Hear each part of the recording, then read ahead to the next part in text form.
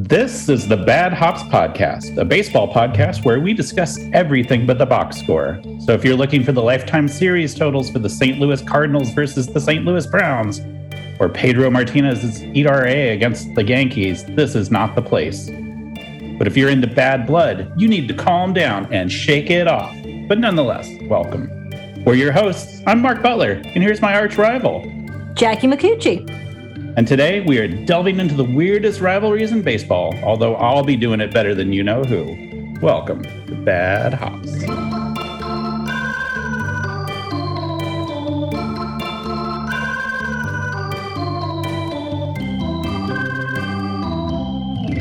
Rivalry week, or isn't that what happens? Rivalry hour? Rivalry hour. Rivalry hour. Rivalry is a hard word to say over and over again, at least for me. I know, especially when I'm more into revelry than I am to rivalry. I hear you. Give me revelry over rivalry any day, and do not ask me to say that a couple of times. What's your favorite kind of stuffed pasta? Just curious. I feel like ravioli is easier to say than rivalry and revelry. I don't know why. We can we can have a rivalry about pastas. Yeah, we can have a pasta off. A pasta off.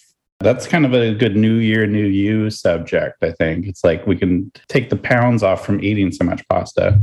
That's right. Much delicious, sweet pasta. You're very excited. That's, yeah. I'm glad. I'm glad you're all riled up for the rivalry. The rivalry of the revelry and the ravioli. That's right. That's right. As we sort of hinted at a little bit, probably the greatest rivalry of all time isn't Red Sox Yankees. Although it could be. It could be. Taylor Swift versus Kanye West is possibly the true blood feud for all times. So we're going to delve into that and maybe make it about baseball. We'll see. Well, since you brought it up, and because I knew the two of them had a lot of weird back and forth throughout the years, I looked to see if I could find some information. And apparently this has been going on for quite some time. It's been going on since September 13th, 2009, from that whole MTV Music Awards when Kanye ran on stage and he was upset because Beyonce hadn't won. So then this has been going on, I think, until as recently. So there was a whole Billboard magazine article on it because I do not follow this closely. And also, to be totally honest, I think at this point, you probably shouldn't be on Taylor Swift's bad side because they'll come for you. For all the Swifties that are listening to this podcast, we're on Taylor's side. Oh, absolutely. And tell all your friends about the Bad Hops Podcast, the only baseball podcast that reps Taylor Swift. Taylor, I don't know if she has a rooting interest in baseball.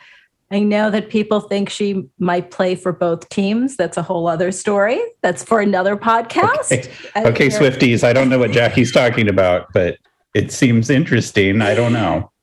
It's a whole thing. But anyway, that's not for this podcast. But I won't go too deeply in it. But it did start. I mean, it's been going on since 2009, and it started with the VMAs. And then Kanye had a song where he allegedly called Taylor Swift a bitch. Can we say that? We could bleep it. I don't know if we want it. I think you've made some more interesting G-rated language-wise aspersions about her. So yeah, I think you can say the B word. Okay. Well, that's what happened. That he called her that in one of his lyrics, and then there was some back and forth whether or not she had known about it and had said it was cool. And then Kim Kardashian got involved. And honestly, Kim Kardashian, really? Why do we? I don't really care about the Kardashians. I do not keep up with the Kardashians. No interest in them.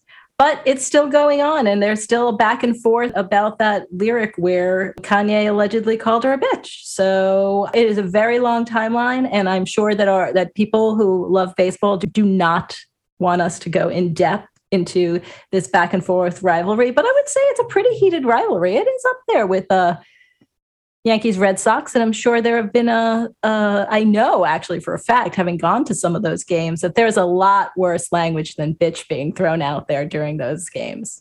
We're going to talk about what makes a rivalry, but I also just want to throw this out early on as well, that we would also like to get Taylor's version.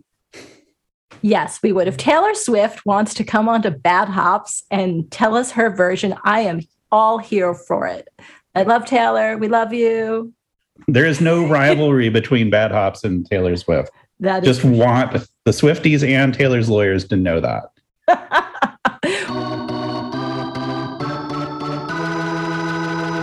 Well, we've talked a lot about Taylor and Kanye. Why don't we talk some baseball? Sure. I guess we can squeeze a little in here. All right. Yeah. So what, to you, Jackie, what makes a rivalry? I think a rivalry has to come with some history, right? Where there's some stakes on the line, right? Where there's a reason, right? Like there's a championship, there's, winning over the hearts and minds of the fans of your city. There has to be, maybe a player that was traded to your team, or nowadays a player that probably wasn't traded, but decided to sign with your rival because they were throwing more money at him. That's probably more what goes on these days with rivalries than with the trades. But yeah, I think there has to be some skin in the game, as they say. I feel, and I've been reading this book, and it's a brilliant book by Sebastian Smee. It's called The Art of Rivalry. And it's about 4 different stories about 2 artists that had a rivalry with each other. And it's brilliant because it's all about kind of the obsessiveness of their rivalry. So there's Francis Bacon and Lucian Freud, 2 20th century British painters. Again, baseball podcast, this is exactly the sort of stuff that we need to dig into, is sort of modernist painters. Yeah, now you're really going off into the egghead category here. Of course, we're on Team Bacon here just for obvious reasons. Well, duh. Who wouldn't be? Part of the madness of their rivalry was that they absolutely loved each other's work until they hated each other's work. So there was a working together. There was almost like, use my studio space, or why don't you try this? Or I'm working on a new technique. I've got something new going on. I want you to try it. It's like, well, how dare you do the thing that I just told you to do? And I think that's where rivalries get very interesting to me, because it's when things boil over, when things get messy. And I think that's where we see fights in parking lots at baseball stadiums, when all of a sudden a guy that was trash talking on the internet from one team, and that post gets printed out and put up on the locker room wall to inspire the other team. But all of a sudden it spills over and the fans go nuts and they get crazy, they get violent, they throw stuff on the field, they attack each other. I mean, that's where it gets ugly, and certainly not something that I want to condone. There is a madness to rivalry as well that is almost inexplicable, because at some point it crosses a line. So it's not just that the Giants have played the Dodgers for 100+ years over a multitude of locations. It's that it makes people crazy. It makes people who may not have an opinion between the cities of Los Angeles and the city of San Francisco. But then it's like, but the Giants need to die. I'm from Los Angeles, and the Giants, I want to kill them all. It's like, why? Don't you just like going to a game and having a beer and having a hot dog and having some fun? I don't know. Have you ever been to a rivalry game at all? Any of the rivalries? Yes, I have. I've been to a number of Cubs and Cardinals games back in the day. Although it's hard to say why either side cares, because I think for the majority of their history, the Cardinals would just have a cakewalk against the Cubs. And the Cubs, I think, just decided that they didn't like the Cardinals. So it was a little lopsided. The Cardinals were the better team in general. It pains me to say that. Then the Cubs fans were just like the little like yip yip dogs that were like biting at the ankles of Cardinals fans, saying, "Oh, let's, you come to Chicago, you come play a day game at Wrigley, see how you like it up here." It's like, Cardinals fans are like, "Yeah, I like it just fine. Seems nice to take a day off work and watch our team win, and then have time to go out for a nice dinner afterwards." So I know, because you've followed better teams than I have, that you've been to quite a few rivalry showdowns. I have. I've been to a number of Yankees, Red Sox. Never in Boston. I just don't think I can do it. I know people enjoy it. They can do it. I think it can be fun when you don't take it quite so seriously, but there is, like you said, there's a little irrational button that goes off in your head where, like, I won't even wear a red baseball cap. Doesn't even matter what the team, like if it's, a minor league team, if it's, thankfully none of my other rooting interests from other sports use the color red, but Yeah, it's like that bad. Although now red hats are bad for a whole other reason. But like I literally can see red. And I've been to some games where the fans are getting, a little riled up. I had a guy behind me one time. This was years ago. It was actually at the old stadium at Yankee Stadium. And he was trying to be a cheering squad of one. So the section he was in were mostly Yankee fans. And he just was screaming at the top of his lungs, and he was right behind us. And one of the women I was with, I thought she was going to punch him. Like, they started to get at it a little bit. And then his friends that he was with, who were also women, by the way, they kind of tried to calm him down and calm the situation down. But I get it. He wanted everyone to know that this was his team, but, it was kind of an overcompensation where he was getting annoying. And then I've seen things where there was one time I was in the bleachers, which is an interesting experience for a Yankees Red Sox game. It's a lot of fun. And usually you'll get a little bit of a mix of some Red Sox not a ton in the bleachers, but it so happened this guy came, Red Sox fan, and he's with his girlfriend, who's also in Red Sox gear. So anyone who walked into the bleachers, I mean, you're in the bleachers at Yankee Stadium and you're at a Yankees Red Sox game. If you're wearing Red Sox gear, you are going to get heckled. They walk in and people started, yelling things, nothing really awful, typical, Red Sox sucks, typical stuff. And this girl looked so shocked. Like, she was so shocked. She couldn't believe that people were yelling at her. And it was as if she had never gone to a baseball game or had never gone to a rivalry game, because she just kept looking around and it's like, honey, what did you expect was going to happen if you enter Yankee Stadium bleachers during Yankees Red Sox, even not Yankees Red Sox, you wearing Red Sox gear, you're going to get heckled.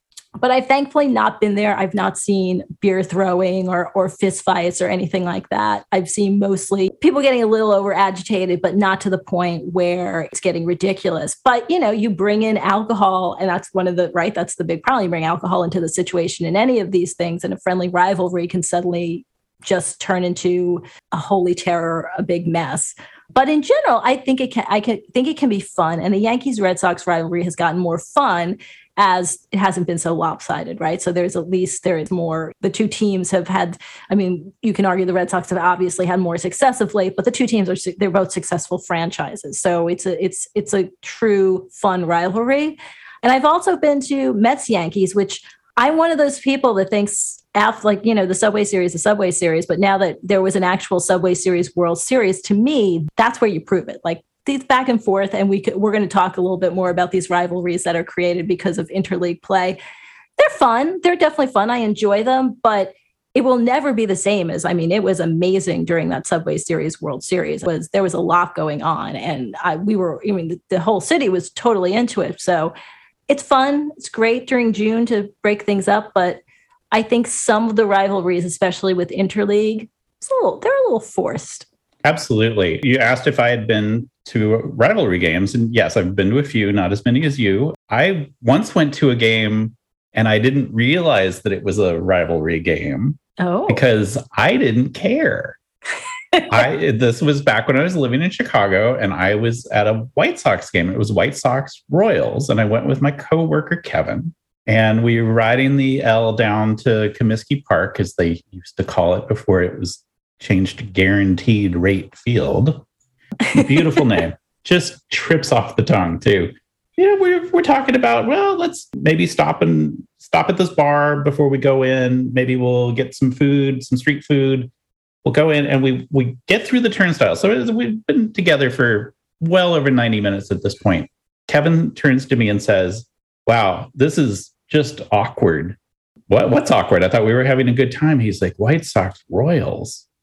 There is a lot of bad blood between these two teams. And I'm like, you're going to have to fill me in. He's like, what? I thought you were a Royals fan when you were growing up. And I'm like, I was a Royals fan when I was growing up, but I don't remember playing a White Sox game that mattered. He's like, what? Talk about a fight that was going to break out in the stadiums. I thought he was going to throw his beer at me. What? All of those years that you robbed us of a chance to go to the playoffs. And I'm like, did we do that? And I said, when I was a kid, and I'm like, what are you talking about? Like sort of early 80s? Like what? And he said, yeah, exactly. Early 80s. I said, the early 80s when the Yankees were stealing the Royals playoffs chances. So to me, it was all Yankees Royals. Yeah. And that was a rivalry back then for a while.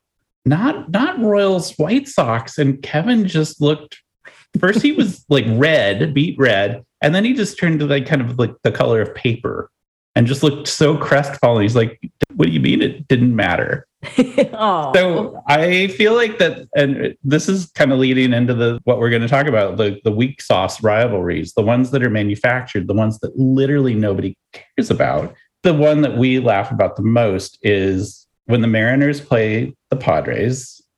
Of course, the storied tradition of two cities that hate each other's guts, Seattle and San Diego. Because how dare you come to my town and go on vacation? And you pay that hotel tax that pays for our public transit system. So you don't think that if and when the baseball season starts, that we're going to be on the edge of our seats to watch Fernando Tatis Jr. and JP Crawford go against each other? Our blood won't get boiling to watch Seattle native Blake Snell pitch against our new acquisition in Seattle, Robbie Ray? No. Will I go to the game? Probably, because I really am interested in what the Padres are putting on the field right now. I've not seen Tatis play in person yet. I'm super excited. Yeah. He is a very thrilling player because ultimately, right, I have teams that I favor, but I really just love baseball. Yeah. And I love Tatis. We are going to see him, whether he's in Seattle or we're going to San Diego. We need to see him play live. Or if we're just like going to a movie at the same place that he's going to a movie, because right now at this point in the negotiations between owners and players, it is looking like if you want to see Fernando Tatis, you may need to find out what restaurant he's eating at next week. Well, I mean, and the Mariners and the Padres, they do share a spring training facility in Peoria. So there you go. Imagine if they actually hated each other. Could be kind of interesting. Somebody used all of the towels in the locker room. This is how rivalries start, man. I'm calling you out. Yep.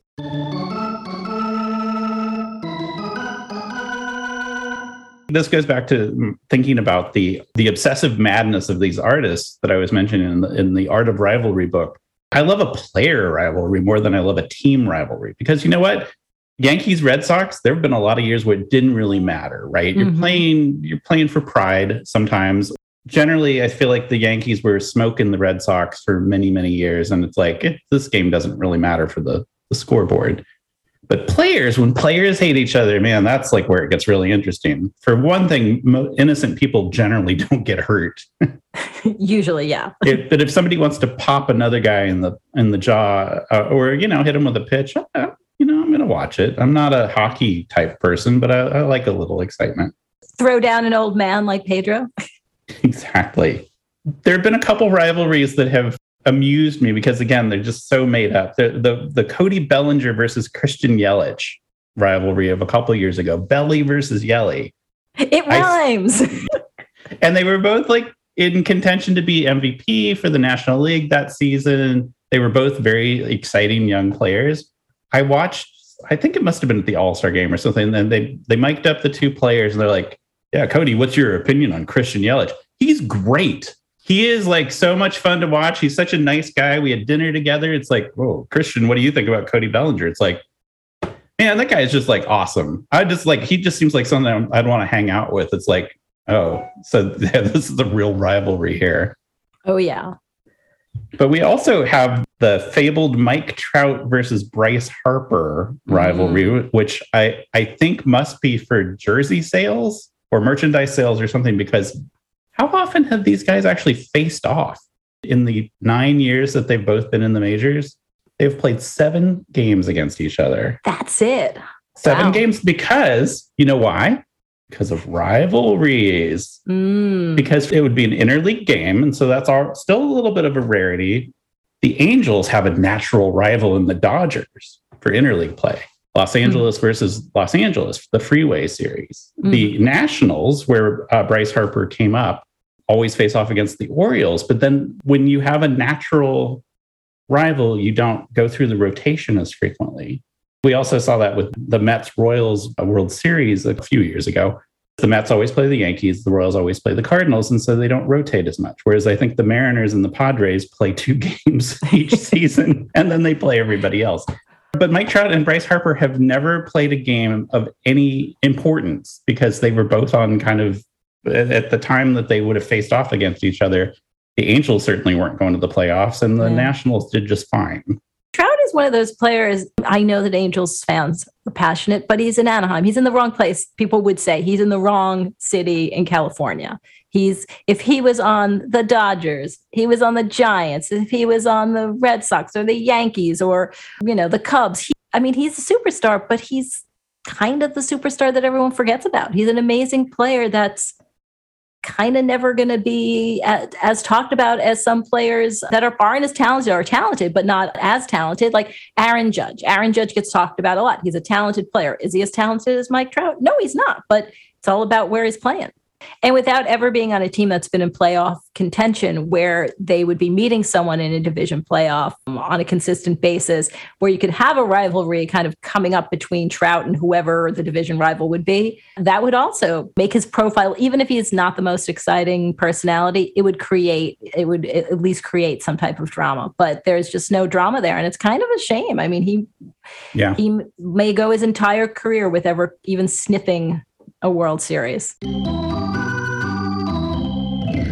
Mark, you tasked me with weird rivalries. And so I tried to do a dive into finding rivalries that I hadn't thought about. And I know you've done a lot of historical stuff. But I was trying to keep it in the modern era with teams that we've heard of. and you don't like the black and white photos? I love the black and white photos. I really do. I get a kick out of it. I love the history of baseball. It is rich. It is storied. It's a lot more interesting than people give it credit for because there's a lot more there because we get a lot of the surface stuff. And you and I are going to do more deep dives into that as we move on with other episodes. But I wanted to find something that might be a somewhat modern rivalry that we overlooked. And I came across Reds blogger Jamie Ramsey. I don't know if you've ever heard of him. He writes quite a bit about the Cincinnati Reds. He compiled and made a very good case, sort of, for a Reds-Oakland A's rivalry. He did a blog post on it, and he pulled a lot of information from the book The Big Dynasty by Greg Rhodes and John Arardi, and Red Leg Journal, also by Rhodes and John Schneider. So apparently the two teams, over the past 50 years, they have 2 World Series appearances among them where they played each other, and they've also had 33 interleague games. So they have met up a bit. But I think, to go back to what we think makes a rivalry, I think meeting in the playoffs, that's really where rivalries start to simmer, because we talk about Royals, Yankees, there's even a Dodgers, Yankees at one, like teams that meet in the playoffs. That's where that kind of history starts to boil up and create a rivalry. Well, like you said, skin in the game. Skin in the game. Right, exactly. So the first time the A's and the Red Sox, see where my mind goes, where the A's and the Reds, really they have to stop naming teams, so too similar. The A's and the Reds met up in the 1972 World Series, which was interesting because the Reds were kind of this clean-cut, military-style haircut team against and you remember the OG Oakland A's with their long hair and their mustaches and with the little handlebar mustaches. So those were some sexy beasts. Those are mustaches. I like those mustaches. You're using a little wax in that mustache. Bring it on. 2 different styles of play, 2 different styles of teams. So a few things happened during this 1972 World Series. Reds left fielder Pete Rose got pelted with tomatoes and eggs at Oakland. Once again, people coming into the stadium with eggs and tomatoes in their pockets. I don't understand. You hit in the grocery store before you go to the game, just stuffing your pockets with poultry. I don't get that poultry. Oh, there's a farmer's market in the parking lot of the stadium today. How convenient. Exactly. Pardon me, do you have any fresh coconuts? I just want to know where they're getting all this produce and whatever from. So the ace catcher at the time was Gene Tennis, and he was named the World Series MVP. He hit 4 home runs. Tennis was a native of Lucasville, Ohio, and he was scouted by the Reds, but the Reds passed on him. So he was one of the difference makers for the A's in this series. So there you go, kind of, a player, sort of. There you go. Local boy makes bad. Yeah, exactly. Local boy makes bad. Here's something a little bit more ominous. During the series, an anonymous phone call was placed to Cincinnati police that threatened Tennis's life if he hit another home run. And before Game 7, a man with a gun who was making threats about him was arrested at a Riverfront Stadium ticket window. So really kind of scary stuff there. I had no idea that it got quite so heated even back then. The series went to 7 games. The Reds lost 3-2. And after the win, A's owner, good old Charlie Finley, remember him? He was a big personality. And manager Dick Williams, they danced on the top of the A's dugout after the win. Wow. Nope. Couldn't find any video. Didn't know if it was like a jig or I don't know. What was the big dance back in 1972? The funky chicken. Possible. It is possible. It is. It's possible. Then there's good old, do you remember Vita Blue? Oh, yeah. I mean, I love that name as a kid. In fact, my dad had a friend whose name was Elliot Blue. I always thought it was a cool last name. If you had married Vita Blue, there would be a song after you. That's right. Jackie Blue. Ooh, ooh, ooh. So on December 9th, 1972, the Reds actually acquired Vita Blue from the A's. They got him in exchange for minor league outfielder Dave Revering and $1.7 million in cash. However, on January 30th, the commissioner vetoed the trade, claiming he was protecting the game's competitive balance. Oh, but I know, right? Like, I mean, this is just wow. You kids, this is for the good of baseball. You'll understand when you're older. Interesting enough, though, Blue's headshot and bio appeared in the Reds media guide. So I don't know why they couldn't remove it in time. What's the Oprah thing where if you can visualize it happens? Maybe it's like, well, if we sell a jersey with his name on it, if we sell a red jersey that says Blue on it, at worst, just create a lot of cognitive dissonance. But at best, maybe he'll come pitch for us. Yeah. All of these are better explanations than for the good of baseball. From 1972 World Series, we jump all the way to the 1990 World Series. So what? Many years later, but still, that rivalry, it was brewing that whole time, that Vita Blue trade, right? Not a single player are on either squad at this point, but sure, the rivalry continues because one guy got mad at somebody. Exactly. 1990 World Series. Hall of Famer Juan Marichal was the A's director of Latin American scouting. His son-in-law was Jose Rijo, and he was traded from Oakland to Cincinnati in 1987, and he ended up being the 1990 World Series MVP after allowing just run one and 9 hits in 15.1 innings. So there we go. It's a flip side, right? Here, this little tidbit is interesting on a lot of different levels, not from a rivalry perspective, but just because. So Reds pitcher Tom Browning had to leave Game 2 because his wife had gone into labor. Browning didn't think he'd be missed since he was scheduled to start Game 3. But as the game headed towards extra innings, manager Lou Piniella, known to be a calm guy, right? Very chill. Very chill, very chill. He considered using Browning as a pinch runner. When Lou needed him, he couldn't find him. So I guess he didn't tell the manager. No one told Piniella that the guy had to leave because his wife was giving birth. But wait, it gets better. Piniella asked Marty Brenneman and Tim McCarver, who were the TV announcers, to issue an all-points bulletin urging Browning to return to Riverfront Stadium. Wow. Yes. Browning didn't learn that he was being summoned until the 9th inning. However, he did decide to remain with his wife until she gave birth to their son. So he did not leave her side. He did not go back to the game. He was actually there by her side. He was still in uniform when she gave birth to him. That's a good photo op. But okay, so game 2 of the World Series, he walks out, doesn't listen in the car on the way to the hospital. I mean, maybe he was, I don't know if it was their first kiss, so maybe he was nervous, maybe he's a little freaked out that he was going to get there on time, or so he could have had it on and but not been listening. Yeah. I could see a case where you'd be a little freaked out.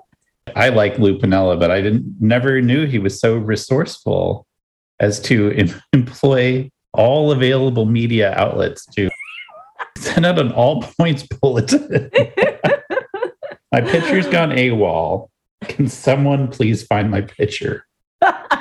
Here's another little balloon gate that happened during this series. So the A's were 6 outs away from forcing a game 5, when in the top of the 8th inning, with Dave Stewart pitching 7 scoreless innings up to that point, a balloon floated onto the mound.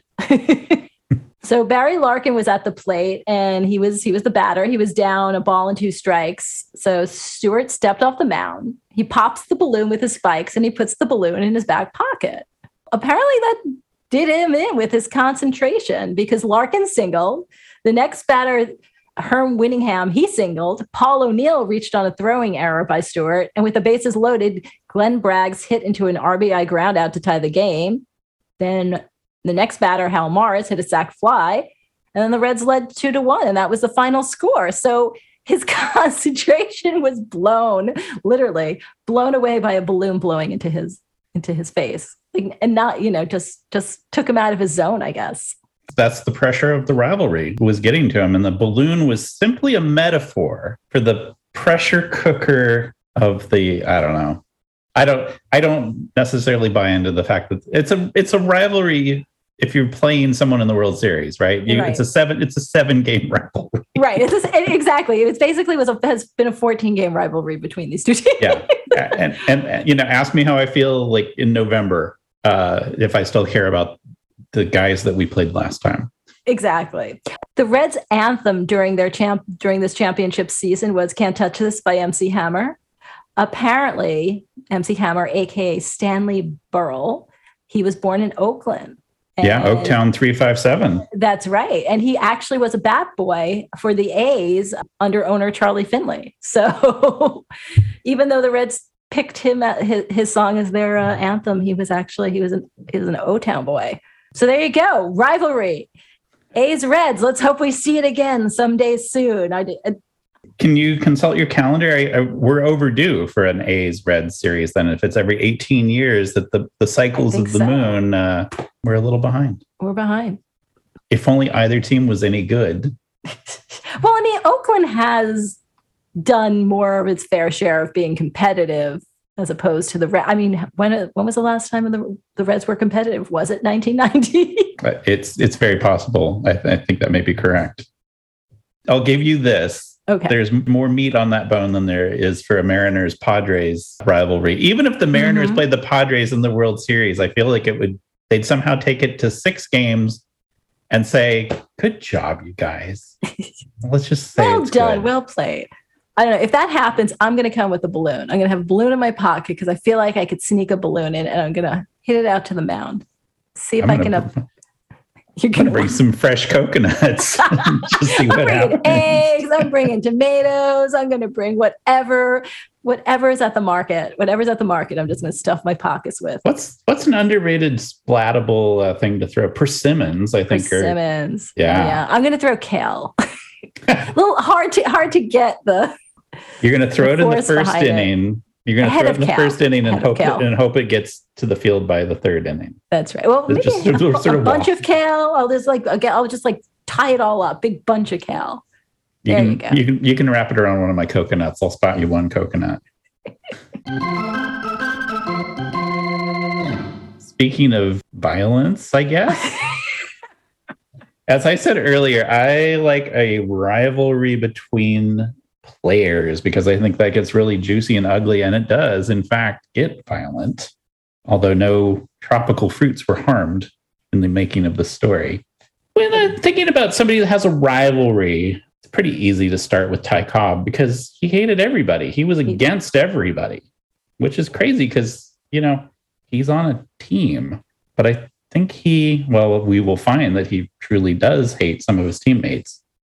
But yeah, Ty Cobb was a super competitive guy. So I'm not going to fault somebody for being competitive. He wanted to win every batting title. He wanted to make more money than anybody else. He wanted to win the World Series. He just wanted to be the top dog. These are all good motivations. But and he had his own candy bar. Sorry. He had his own way of serving corn as well, as it turns out. This is all fine. But as we were talking about with Rivalries, it's about that obsessive madness that something spills over. And it really does get complicated when you're playing a team sport. But I'm looking for the madness. I want frothing at the mouth sort of stuff. Let's bring in Dutch Leonard. Now, I know what you're thinking, Jackie. You're like, oh, another story about Emil Dutch Leonard. It's like, no, wrong.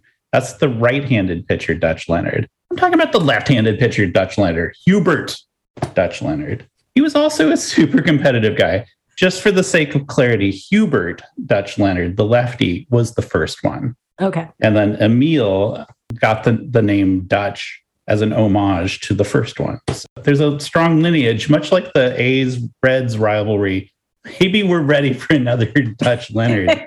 Although I think since Dennis Leonard pitched for the Royals, I don't know that we've had another Leonard in Major League Baseball. It's time. It is time. So I want to take you back to 1914. I feel like last episode I took you back at least 40 years before that. But you did. Running water, electricity, let's see, automobiles, lots of things had changed in the world. Good old Dutch Leonard was pitching for the Red Sox, playing against the Tigers, which was Ty Cobb's, really was Mr. Tiger. Dutch was pitching, and Ty Cobb came up to the plate. Dutch plunked Cobb in the ribs. Maybe that was an accident. Who knows? Ty Cobb, as the easygoing guy that he was, lost his mind. This is both a testament to how violent this guy was and how good of a ball player that he was. His next at bat, Ty Cobb dragged a bunt in such a way that it forced the Red Sox first baseman to come off the bag, which meant that the pitcher was going to have to cover the plate. So Dutch Leonard had to run over to first base to try to get Ty Cobb out. That's exactly what Ty Cobb wanted. He put the ball in play exactly to engineer this play. And as soon as he got to first base, he jumped up and landed spikes down on Dutch Leonard's foot, drawing blood. And that's when spikes were spikes. Yeah, I'm probably automatically made out of rusty iron. Oh, God. Dutch Leonard lived. That's because. But did his foot live is the big question. Because it wouldn't be a rivalry if the guy instantly died or got tetanus like 3 weeks later and expired. Now it gets a little more complicated because in 1919, 5 years later, Dutch went to the Tigers. He was sold to the Tigers. Dutch was now all of a sudden playing for Ty Cobb's team. Mm-hmm. I think Ty Cobb had a pretty good memory about who he didn't like. I want to tell you something, that they became more than teammates. Oh? Yeah. It got a little more complicated than that. We're going to get it's complicated. It's complicated. A little more on that. Is there a Taylor Swift song that I should be referencing here? Probably. Does she have one called It's Complicated? If not, I just need 5% of the publishing on that. They played together as teammates for 2 years, and they, like I said, more than teammates. 1921, though, Ty Cobb became the Tigers manager. Because there's nothing like putting a hothead that's got a lot of opinions and is always looking out for himself and put him in an important role.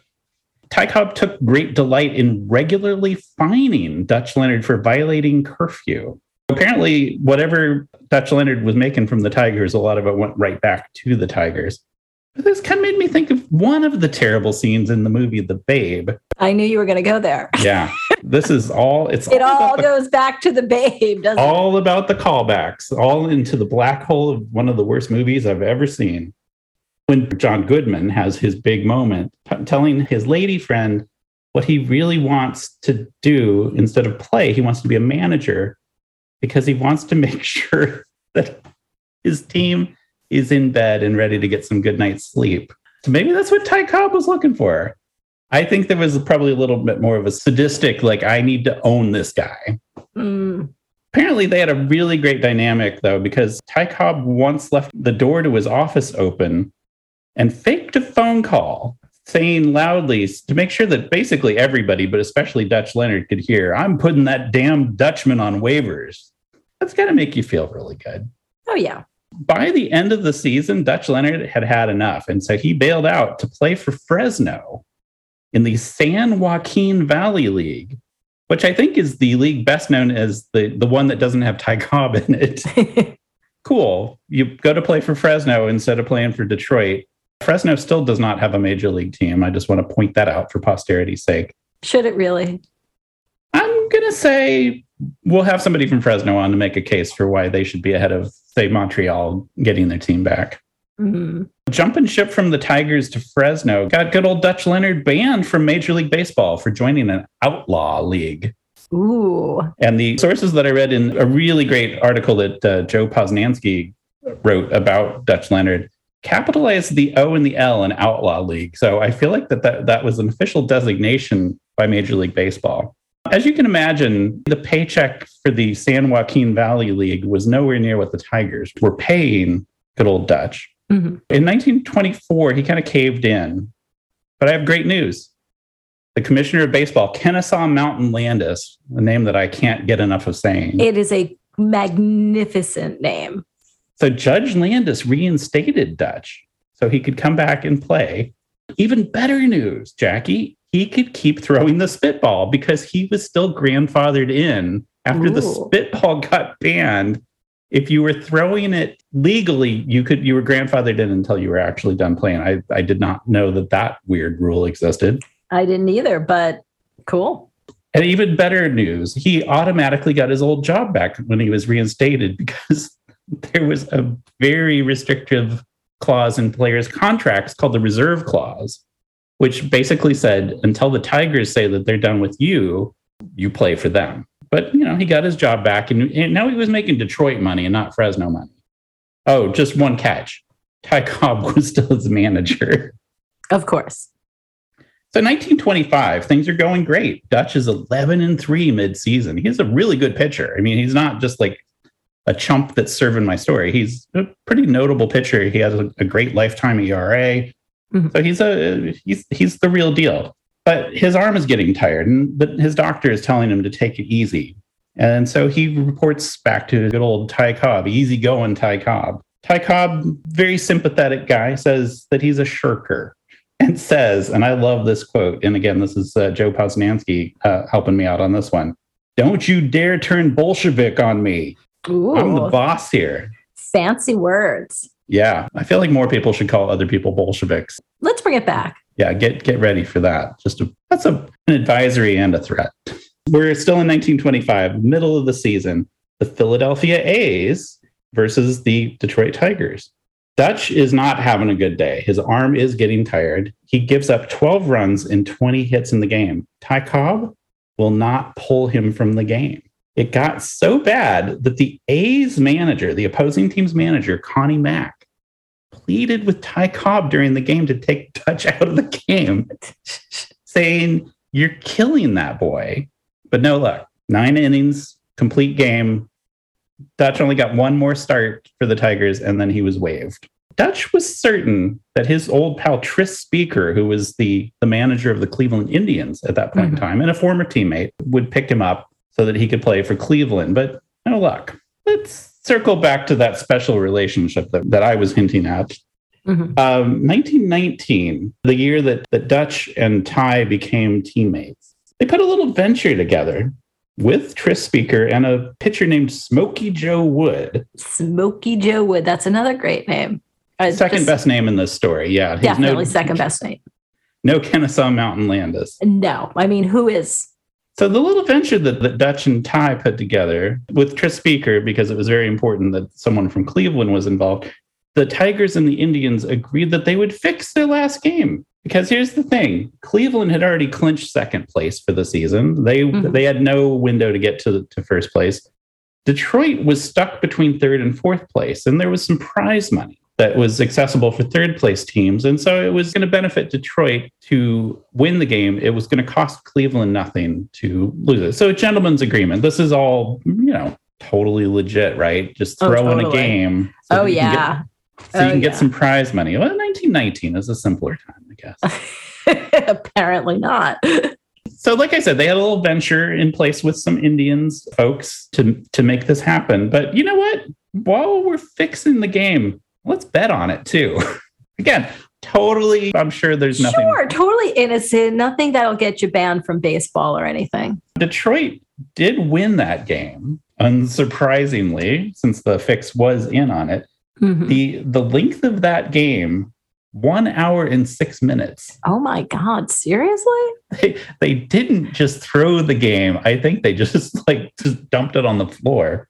Now, what did they allow like one home run, and then it was just like, okay, nobody else can score. Let's get this over with. It was 9-5, so I think probably a lot of pitches were tipped, and it definitely sounds like just a sloppy mess of a game. And then they just got it over with. For historical context, and for all you John Cusack fans out there, this was the same year as the Black Sox scandal, where the Chicago White Sox threw the World Series.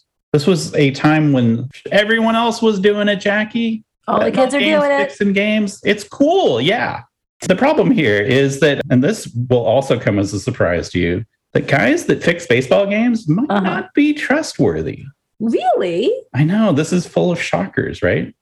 Dutch, starting to suspect, and again, this is back in 1919, Dutch thinks that Cobb might not have been straightforward about the bets that they made on this fixed game. Huh, that's shocking. Apparently, money was being sent to some men in Chicago, quite possibly the same guys that actually engineered the whole World Series fiasco for the White Sox. Dutch basically put up some money and then entrusted it to Ty Cobb and Tris Speaker and Smokey Joe Wood, and then I think was essentially waiting to get his benefit from the bet. All of this is now looming in the background of the Ty Cobb-Dutch Leonard relationship throughout the 20s. I'm sure that Dutch Leonard was finding some ways to be either subtle or very overt to Ty Cobb that, hey, I think you owe me money. I think you screwed me over on this whole deal. And so Ty Cobb then decided to just basically ruin this pitcher's arm in the process, because that's what he could do as the manager. And I think that probably also is what sent Dutch Leonard to Fresno in the good old San Joaquin Valley League. So Dutch finally has had enough. 1925, a flash forward again. Dutch does what he feels like he has to do. He has to narc. He's made tons of threats, and he also has 2 letters, one of which is from Ty Cobb discussing the bet. And the letters are archived because they were ultimately possessed by Major League Baseball. He first tells Detroit's owner and then the president of the American League as well that he has these letters that are going to incriminate Ty Cobb and Tris Speaker. Frank Navin, the Detroit owner, and Ban Johnson, the AL president, they do the right thing. Finally, someone's doing the right thing. And they pay him to shut up. They give him $20,000. Part of the transaction where Dutch was paid to shut up, Ty Cobb and Tris Speaker were apparently strongly encouraged to retire immediately. And they were player managers for the Tigers and the Cleveland Indians, respectively. And they did. So 2 of the great players and great managers in the game suddenly mysteriously retired. And they just said that they were ready to try something new. Sure. Go off into the sunset.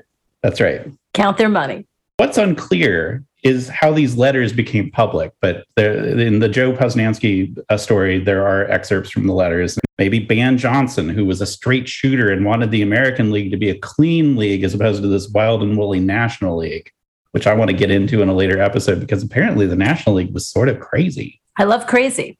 Yeah, we need more of that. So maybe he did it as a sort of a pure heart person. Maybe it was Judge Landis who wanted to clear the air because he was the one that oversaw the penalties on the White Sox. Maybe it was Dutch Leonard that somehow retained copies of the letters and wanted to put this out there. There's also a theory that Ty Cobb and Tris Speaker leaked the letters to the press because they thought that it would help clear their names by implicating them by implicating them and other people. Yeah. Maybe not the smartest legal minds so out there. it wasn't just us. It was everybody. So it must be okay. Yeah. Ty Cobb testified to Kennesaw Mountain Landis, and he denied his allegations.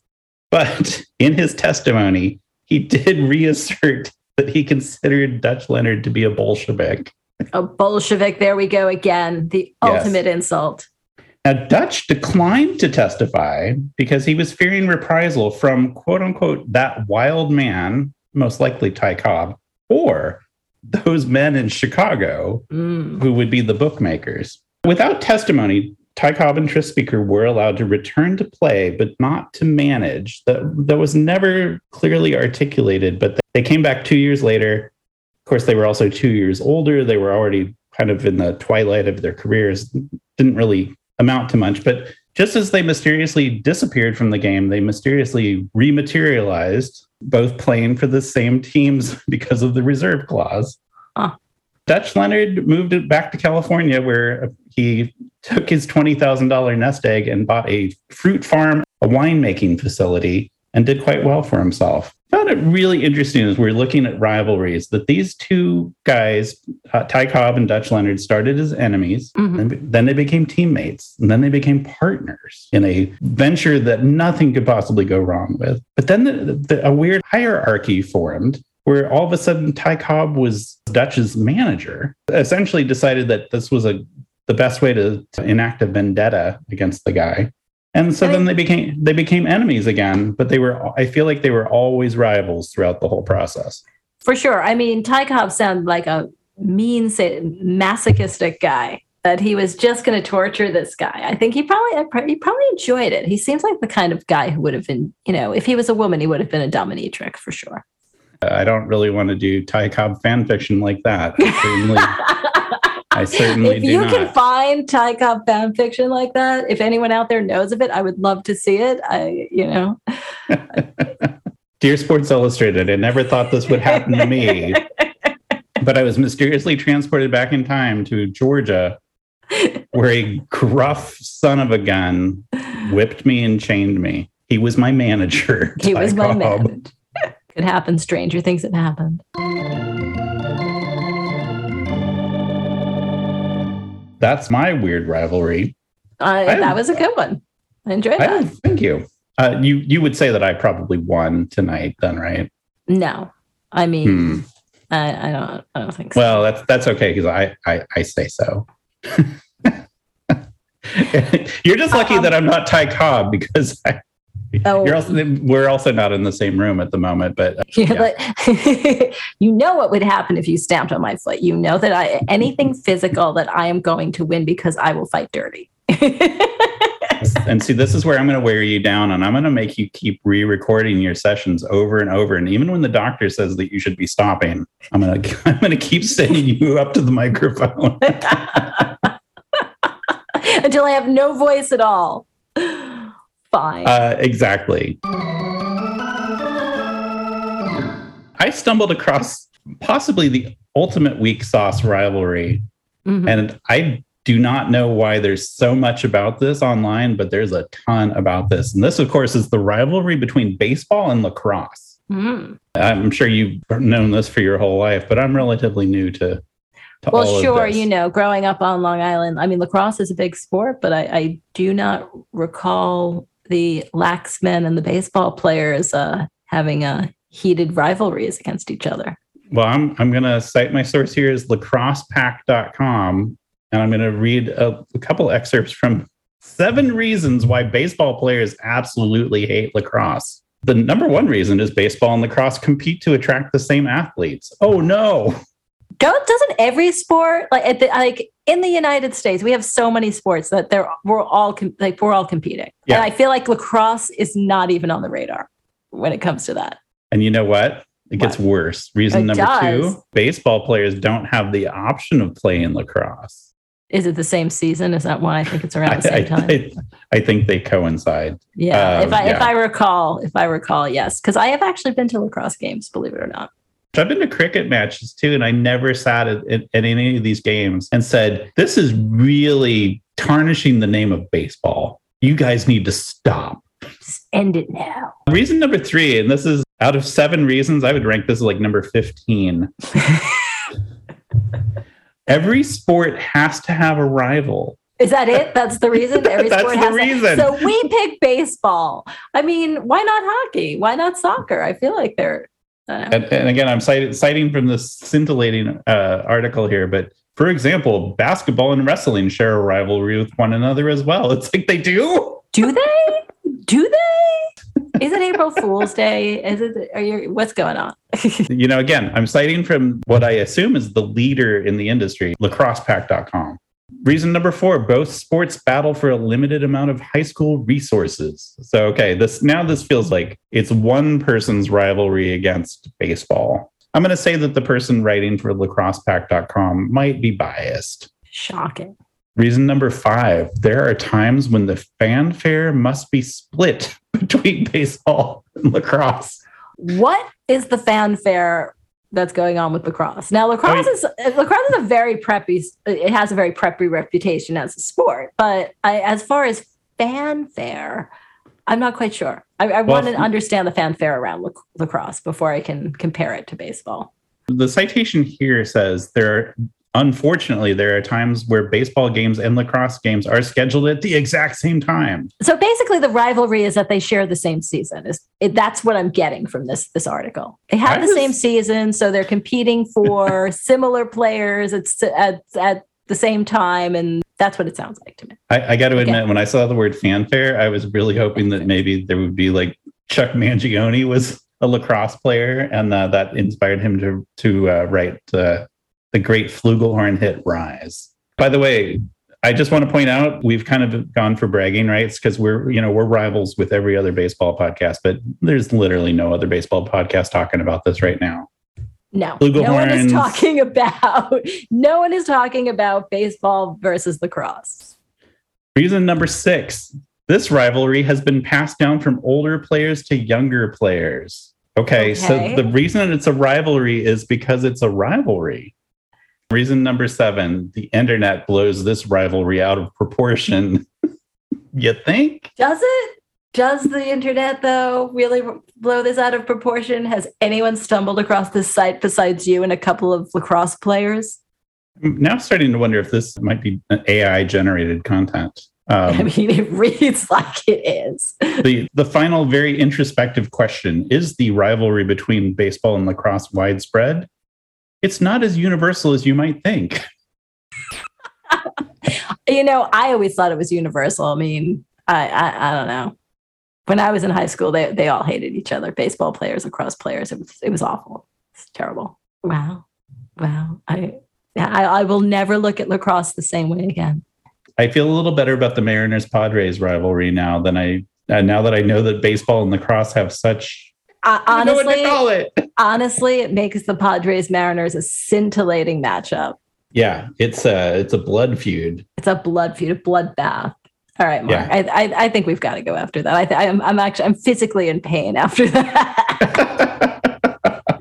You want to shoo us out? I'm going to shoo us out. So grab your lacrosse sticks. Here we go. The fans are heading home. The grounds crew is on the field. And we will see you next time at the ballpark. That's our pal Ron Lewis on the stadium organ. I'm Jackie McCucci. And I'm Mark Butler. And this was Bad Hops. Any rebroadcast, retransmission, or account of this podcast without the express written consent of Bad Hops is prohibited. Unless you like us, review us, or subscribe to Bad Hops. Find us at Bad Hops on Insta and everywhere else. Until next time. Bye-bye. Love you, Taylor. Taylor rocks. Taylor forever. Woohoo.